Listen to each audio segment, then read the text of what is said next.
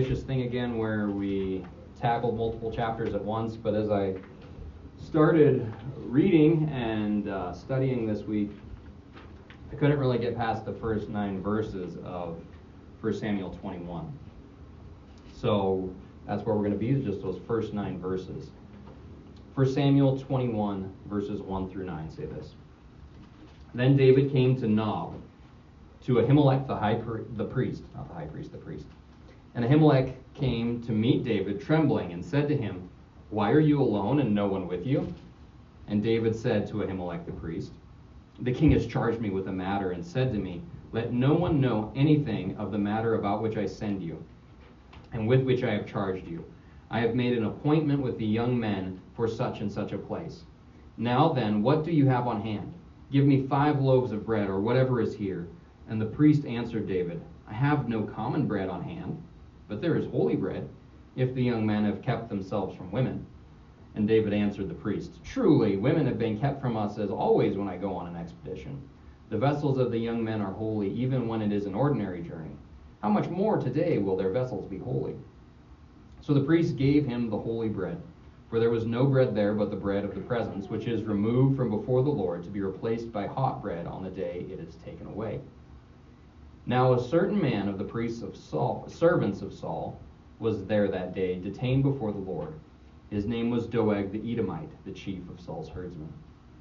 Then David said to Ahimelech, "Then have you not here a spear or a sword at hand? For I have brought neither my sword nor my weapons with me, because the priest's business required haste." And the priest said, "The sword of Goliath the Philistine, whom you struck down in the valley of Elah, behold, it is here wrapped in a cloth behind the ephod. If you will take that, take it. For there is none but that here." And David said, "There is none like that. Give it to me." I wonder if you've ever been in a position where you didn't know, where your next meal is going to come from. I've never experienced that. We went through some times early in our marriage where things were pretty tight, like we were a long way from payday, and we had like saltine crackers and cream cheese and popcorn. It was all the food we had in the house. But we were 20-something Americans. We could have pulled out our credit cards and gone to the grocery store. We just didn't want to do that, so things were tight, but we weren't going to starve. David's in a different position than that. David's in a position where many people in this world find themselves, where he does not know, literally, where his daily bread is going to come from. He's running for his life.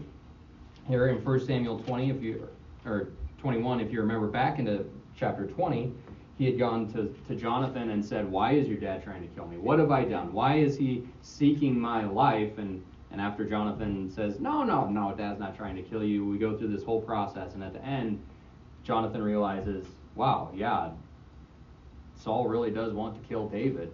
And so David has to flee. Verse 42 of chapter 20, and Jonathan said to David, "Go in peace, because we have sworn both of us in the name of the Lord, saying, 'The Lord shall be between me and you, and between my offspring and your offspring forever.' And he rose and departed, and Jonathan went into the city." So David departs, he takes off, and then we're told here in chapter 21 that he comes to Nob. And we don't know exactly where Nob is. It's probably about 1.5 to 2 miles north of where Jerusalem is. It seems that most likely after the destruction of the tabernacle area earlier in 1 Samuel, that not the tabernacle itself, but the city in which the tabernacle was housed, the tabernacle was moved to Nob. And you've got a large number of priests who live here, and we'll find out about that in chapter 22. So David is on the run. He's trying to find a place to be safe, and so he goes to where the priests are here at Nob, and he goes to Ahimelech. And what we first find David doing is seeking to find his own provision, seeking to make his own way in this tough situation. Verse 2, David said to Ahimelech the priest, after Ahimelech comes out and he sees David, and Ahimelech says, "Well, why are you here? Why are you here by yourself? Like, David is high up in Saul's command. David is normally leading an army. Why has he come here by himself? Ahimelech senses something is very, very wrong with this situation, and he's asking him, why are you here? Why are you here alone? And David says, the king has charged me with a matter and said to me, let no one know anything about the matter on which I send you and with which I have charged you. And then later on in the passage, verse 8, when he is asking Ahimelech for a spear, he says, for I have brought neither my sword nor my weapons with me, because the king's business required haste. And this is an interesting situation here, because it seems that David is lying to the priest. He's at the very least misleading him. Saul hasn't sent him on a mission. So Saul wanted David at the table so that he could kill him. He didn't send him anywhere. And some commentators say, well, maybe what David is saying here is that God has sent him on a mission. God, the great king, has sent him on a mission. But surely Ahimelech understands him to be saying, Saul has sent me on a mission. Saul, the king whom I serve, the king whose service I am in, that's the one who sent me on a mission. So whether David in his head thinks, oh, I'm actually talking about God, so I'm not technically lying, he's certainly misleading the priest here. Which brings us back to a point that I made last week, is that when we're reading this, when we're reading the Bible, the biblical authors are never seeking to sugarcoat the characters. They're never seeking to just show the positive side and go, well, here are these great people who always did right, and this is why God loved them, because they were so awesome.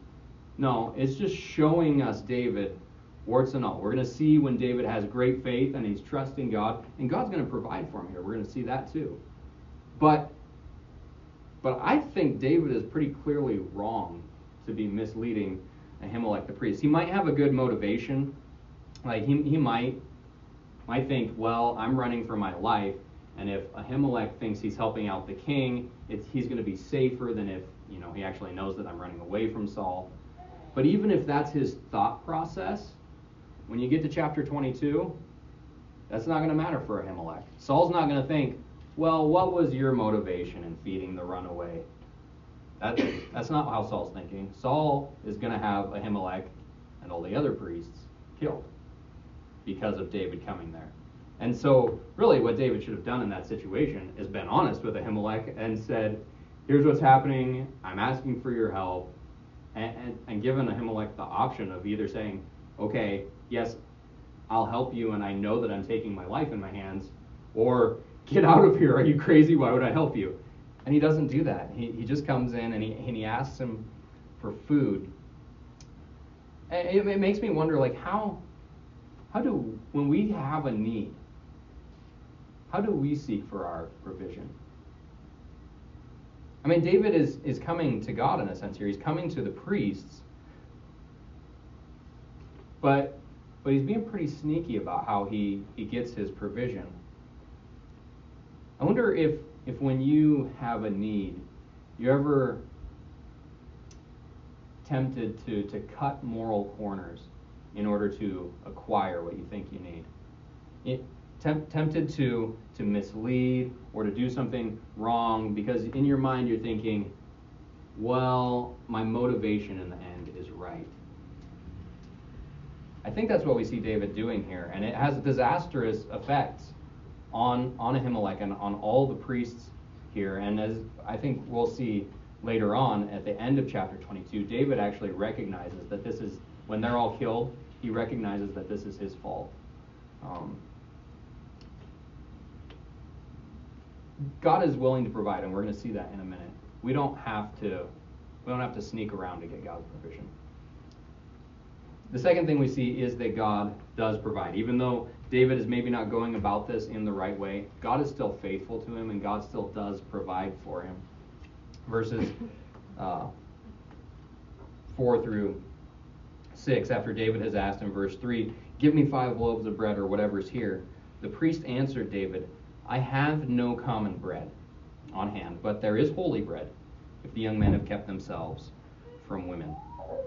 Ahimelech says he has no common bread, which means just like the regular bread that anybody would eat. Like if he'd have gone to somebody else's house and asked for bread, they would have given him common bread. But that common bread is in contrast to what Ahimelech calls holy bread.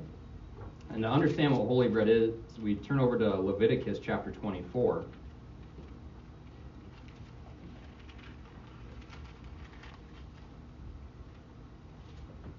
Leviticus 24, verses 5 through 9. So God's giving instructions here for the tabernacle. And he says, "You shall take fine flour and bake 12 loaves from it. 2/10 of an ephah shall be in each loaf. And you shall set them in 2 piles, 6 in a pile, on the table of pure gold before the Lord," which God had given instructions on how to build back in Exodus 26, I think it is. "And you shall put pure frankincense on each pile, that it may go with the bread as a memorial portion, as a food offering to the Lord. Every Sabbath day Aaron shall arrange it before the Lord regularly. It is from the people of Israel as a covenant from it forever.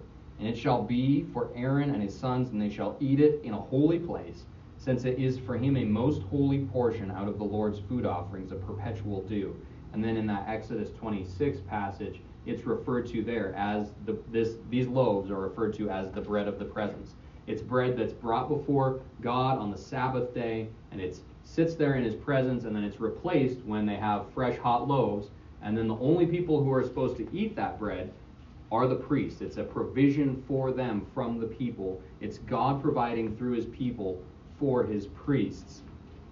And Ahimelech here says, "That's all I have. We didn't keep any regular bread around. Apparently this was enough that they thought it was going to cover their needs." And yet he's willing to provide it to David on one condition. And that is the condition that the men who receive it are themselves holy. But it's an interesting definition of holiness here in verse 4. And I think we should probably take some time to understand what's going on. He says, "I have no common bread on hand, but there is holy bread, if the young men have kept themselves from women."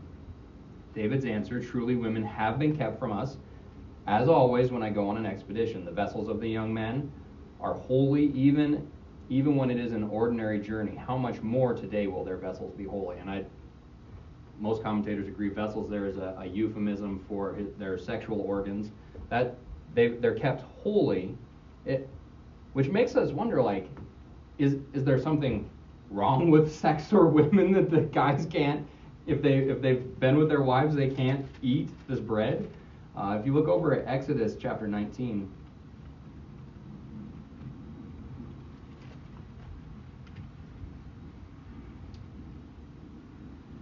as the people are preparing for God to speak from Mount Sinai, verse 15 of chapter 19 in Exodus says, "And he said to the people, be ready for the 3rd day, and do not go near a woman." So that same idea. Well, we know the problem isn't women per se, right? God creates women, male and female, in his own image. Genesis 1:26 through 28 tells us that when God said, "Let us make man in our image," man, plural, like the beings, human beings, in our likeness, male and female, he created them, both equally in the image of God. So the problem isn't women per se, nor is it that there is something wrong. So Roman Catholic teachings, stemming back from Augustine, would say that even in marriage, every act of sexual union has an aspect of sin, of lust, or of, I think the term would be concupiscence. So even in marriage, you can't get away from the sinful part of sex, would be the teaching of Roman Catholicism. And that goes back to St. Augustine, who had a really messed up past and kind of overreacted to his past in the way he taught about that.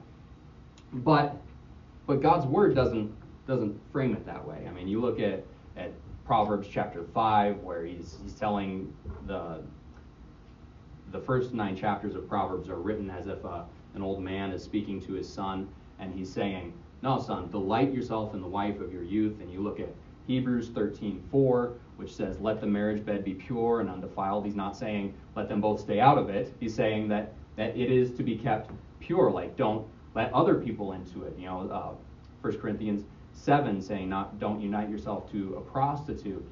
To be sexually pure, don't look at pornography, we would say in our day. I mean, things like that. There is a holiness to what God has created. And so that's not the issue here either. It's not some sort of sin issue. What we seem to see throughout the law, though, is that the release of bodily fluids of one kind or another seem to connote a creatureliness. That this side of the fall, even though as human beings we're creatures created good, we're created in God's image, this side of the fall, that creatureliness is tied to our sinful nature. Even though those aspects of how our bodies function aren't sinful in and of themselves, they are a reminder that we are creatures, not God, and we're creatures this side of Genesis 3, and so we stand under God's condemnation. We are unclean before him. Unclean doesn't necessarily mean, I think a lot of times we think of unclean and we think that equals sinful, that equals morally failing. And that's not necessarily how it's used in Scripture. Just as holy doesn't necessarily, in every case, mean morally pure. So like even here, it's talking about holy bread. Well, this isn't bread that's morally pure, right? It doesn't have any moral agency. It's a piece of bread. But it's set apart, right? It's set apart. It's for a different purpose. And so uncleanness doesn't necessarily mean sin. In this case, I think it's talking about a creatureliness that when brought to this act of corporate worship is not fitting. So a parallel example for this, just to pull it into a different realm where we can think about it. In Isaiah 6, you've got the seraphim circling the throne of God. And they have 6 wings, right? And so they've got 2 wings to fly with. We get that part. We get why they would need wings for that. They've got 2 wings to cover their face. Because even though they're seraphim and they live in the presence of God, they can't actually behold God's face and live. So they've got 2 wings that cover their face. And then they've got 2 wings that cover their feet. Because those feet in Scripture also symbolize a creatureliness that can't stand before the holiness of God. So that creatureliness, their feet, is covered as they're in the presence of God. And so here, I think that's a lot of what's going on, is that God's, in the Old Testament, all these cleanliness laws that are provisions for the people to come before God in as clean a state as possible, as, in a sense, as uncreaturely as possible. What does that mean for us? And we're not observing all of these laws. How can we come before God? Is the same yesterday and today and forever. We just read that, right? In Revelation. The one who is and who was and who is to come. This is the same God. He has the same demands for holiness, for separateness, for otherness. How can we, who are unclean, both in the sense of being creatures in a sinful world and being sinners who are morally culpable before him, how can we stand before him? Turn, if you would, to Matthew chapter 9.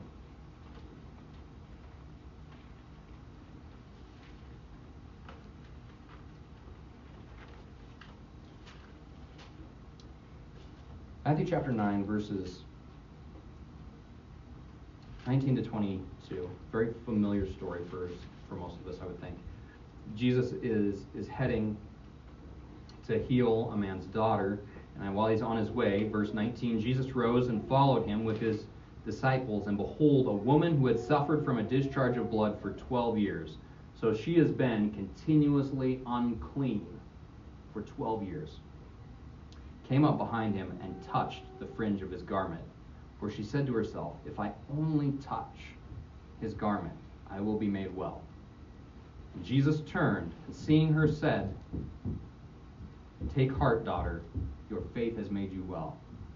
And instantly the woman was made well. In the Old Testament, anytime someone who is unclean touches someone else, the person who gets touched becomes unclean as well. But this woman comes to Jesus and she touches him, and it flowed the opposite way. Being connected to Jesus didn't make Jesus unclean, it made her clean. Jesus' holiness, Jesus' cleanness is so powerful as to override our uncleanness, our sinfulness. If you look at chapter 5 of Luke,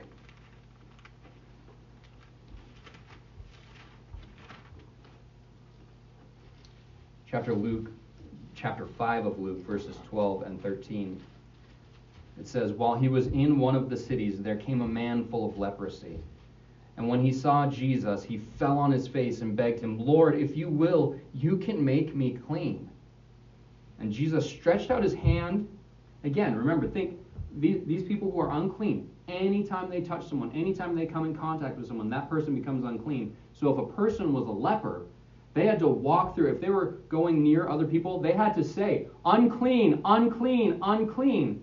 And instead, he comes to Jesus and he says, "I know you can make me clean.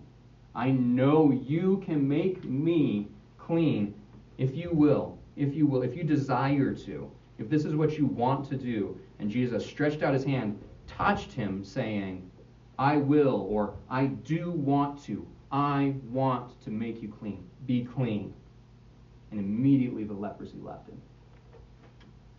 So how do we, as believers, how do we, this side of the cross, this side of Jesus entering the world, how do we come to God clean? We come through Jesus, the one who can make us clean. We don't have all these rules to follow to appear clean and right.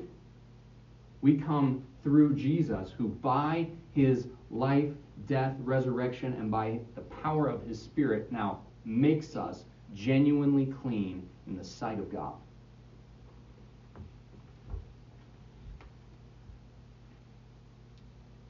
We are clean not through following rituals, but by being cleansed by Christ. So David, back here in 1 Samuel, he says, "The men have kept themselves holy, and God provides for them." Because they have kept themselves holy, because they have been clean in that sense, God provides, and he provides abundantly for them. You know, David had asked for 5 loaves, but that passage that we read in Leviticus, how many loaves here are before the altar? There's 12. More than twice as many.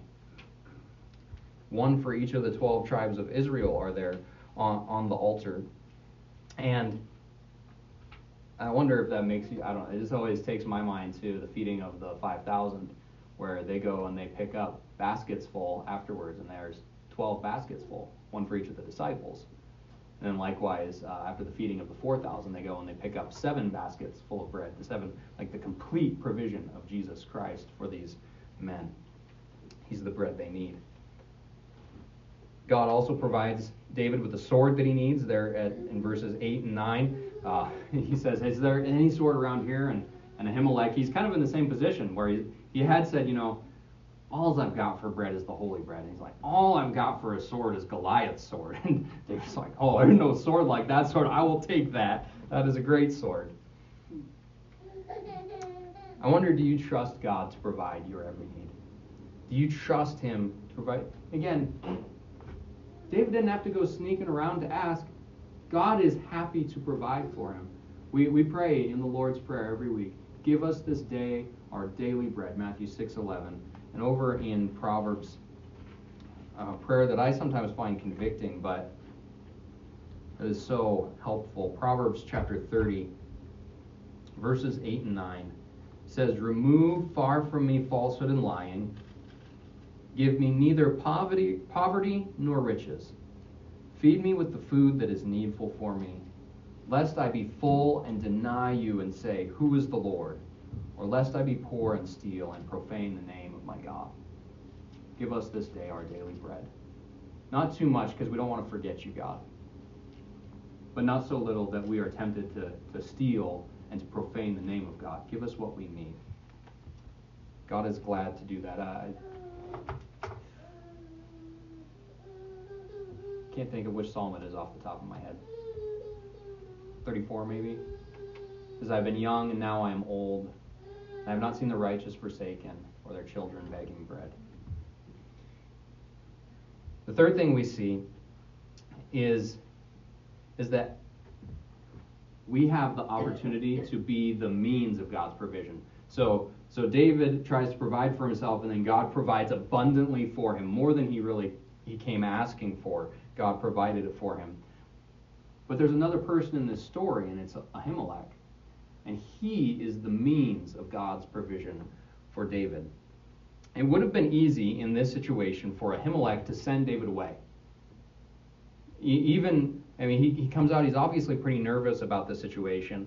And it would be lawful, in the technical sense of the term, to say, well, only bread I've got, you're not allowed to have, so I'll see you later. Hope the next guy down the road has some bread for you, David. But Jesus picks this story up in Matthew chapter 12.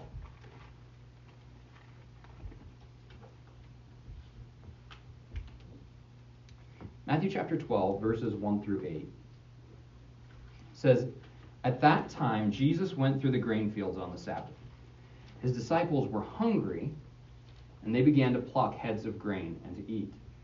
But when the Pharisees saw it, they said to him, 'Look, your disciples are doing what is not lawful to do on the Sabbath.' And he said to them, 'Have you not read?'" That's always got it. Jesus says this so often to the Pharisees. Like, it's just got to grind on them. These guys have so much of the book memorized. And he's like, "Haven't you ever read? Like, have you never picked up this book and looked at what's in there? Have you not read what David did when he was hungry and those who were with him? How he entered the house of God and ate the bread of the presence, which was not lawful for him to eat, nor for those who were with him, but only for the priests? Or have you not read in the law how on the Sabbath the priests in the temple profane the Sabbath and are guiltless? I tell you, something greater than the temple is here. And if you had known what this means, I desire mercy and not sacrifice, you would not have condemned the guiltless, for the Son of Man is Lord of the Sabbath." So Jesus picks up this story and he uses it. Now it's interesting, the Pharisees, as I read this as a 21st century American, I read it, and the first thing I'm thinking is, those guys are stealing grain. That's the problem here. But the law in Deuteronomy chapter 23 and verse 25 actually makes provision for it. In the land of Israel, if the people were going through their neighbor's vineyard, they could eat as many grapes as they wanted. They just couldn't fill up their bucket and take them home. And if they were going through the field, they could pick as much grain as they wanted with their hands, but they couldn't take the sickle to it. So there was a means for which somebody walking around hungry would be provided for by the community. They just couldn't abuse it and steal from them.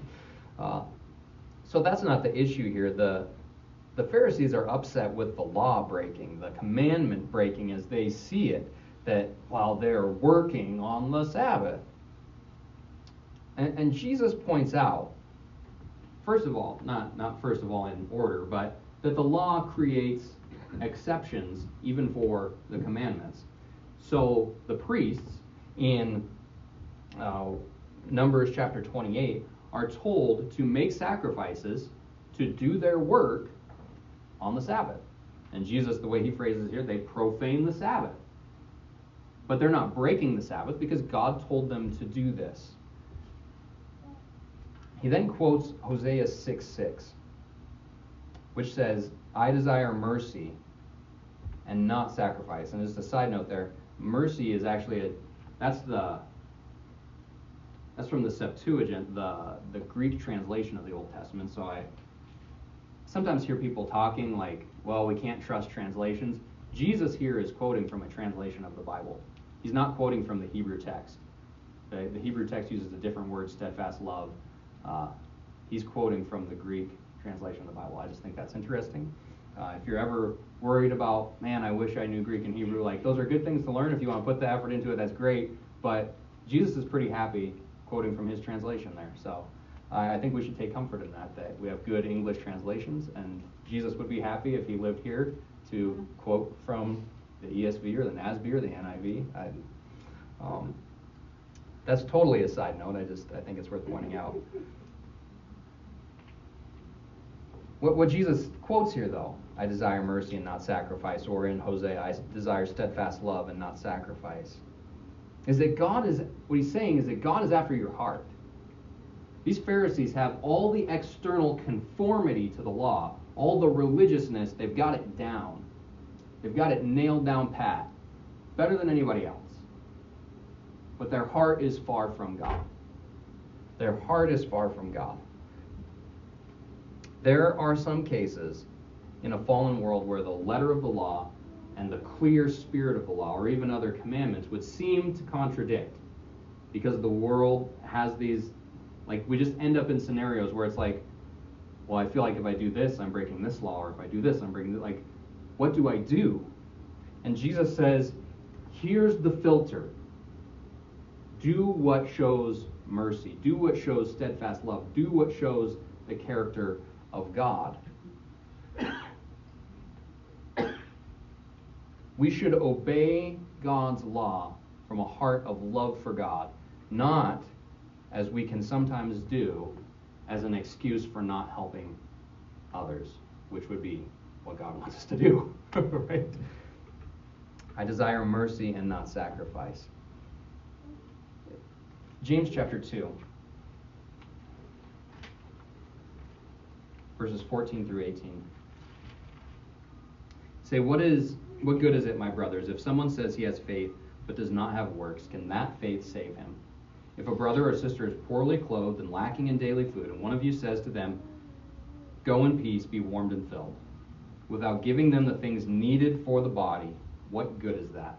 So also faith by itself, if it does not have works, is dead. But someone will say, you have faith and I have works. Show me your faith apart from your works, and I will show you my faith by my works.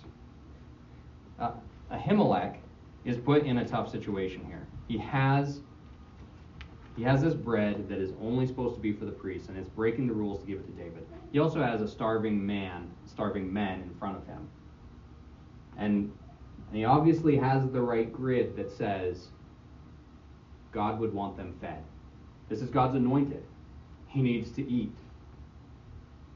So it might technically be breaking the rule, but this is a pretty rare circumstance, and I'm obeying the commandment to love my neighbor as myself. If I were in his situation, I would definitely want someone to give me food when I'm starving.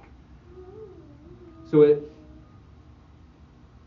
we often say that, and there's a sense in which this is true,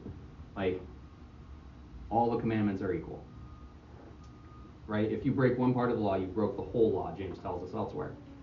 But there is a sense in which some commandments are greater. There's a reason Jesus says the sum of the whole law is to love God and love neighbor.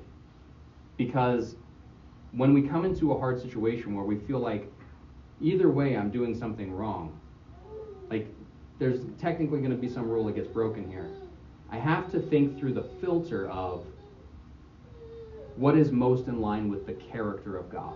What is most in line with loving God and loving neighbor here? So again, Ahimelech could have said, no, the rules say you can't have the bread. But then he would not be loving his neighbor as himself. And so he's got to think through that filter. And that's hard to do, because that can get abused pretty easily, right? And we hear that used to say, well, we've got to endorse this and this and this and this that aren't honoring to God, that aren't biblical, because that's what love is. And so we've got to have, love's got to be defined by the Scripture. This calls for wisdom, right? Again, I think I said a couple weeks ago, one of the great gifts God gave us is the Proverbs, that to just have our mind shaped by biblical wisdom. This isn't an easy, here's how to fix every situation. Just think about how to love God and love neighbor. That can be hard to think through how to do that sometimes. But I think Ahimelech makes the right choice. The Not only does the author of 1 Samuel not seem to condemn him for it, Jesus commends him for what he does. He commends him. He endorses David eating the bread. He says, the Son of Man is Lord of the Sabbath. So in conclusion, are you suffering and in need? Don't try to figure it out on your own. Trust God for his provision. And look to his people as a means of that provision. Look, if you don't know how to figure out a situation, look for godly counsel. If you are in need and you need help, you should communicate that to the body so they can pray, or if someone's got the resources to help you, they can help you. Like you need to communicate your needs with other believers. And if you see someone suffering and in need, pray for God's wisdom as to how best to help meet that need, whether that is just praying for them or it is some tangible way of meeting that need. Pray for God's wisdom to know how to act. Would you pray with me? Father God, life in a sinful world is really complicated sometimes. And we don't always know how to act, and so we desperately need your wisdom. And we thank you for your word, which guides us. It is a light for our feet and a lamp for our path. We need it so desperately, and we need your Spirit, the same Spirit who carried along the authors, 2 Peter tells us, who wrote these words down. We need him to illuminate so that we see what we ought to think, how we ought to live, how you would have us to honor you. Give us this wisdom, we ask. In Jesus' name.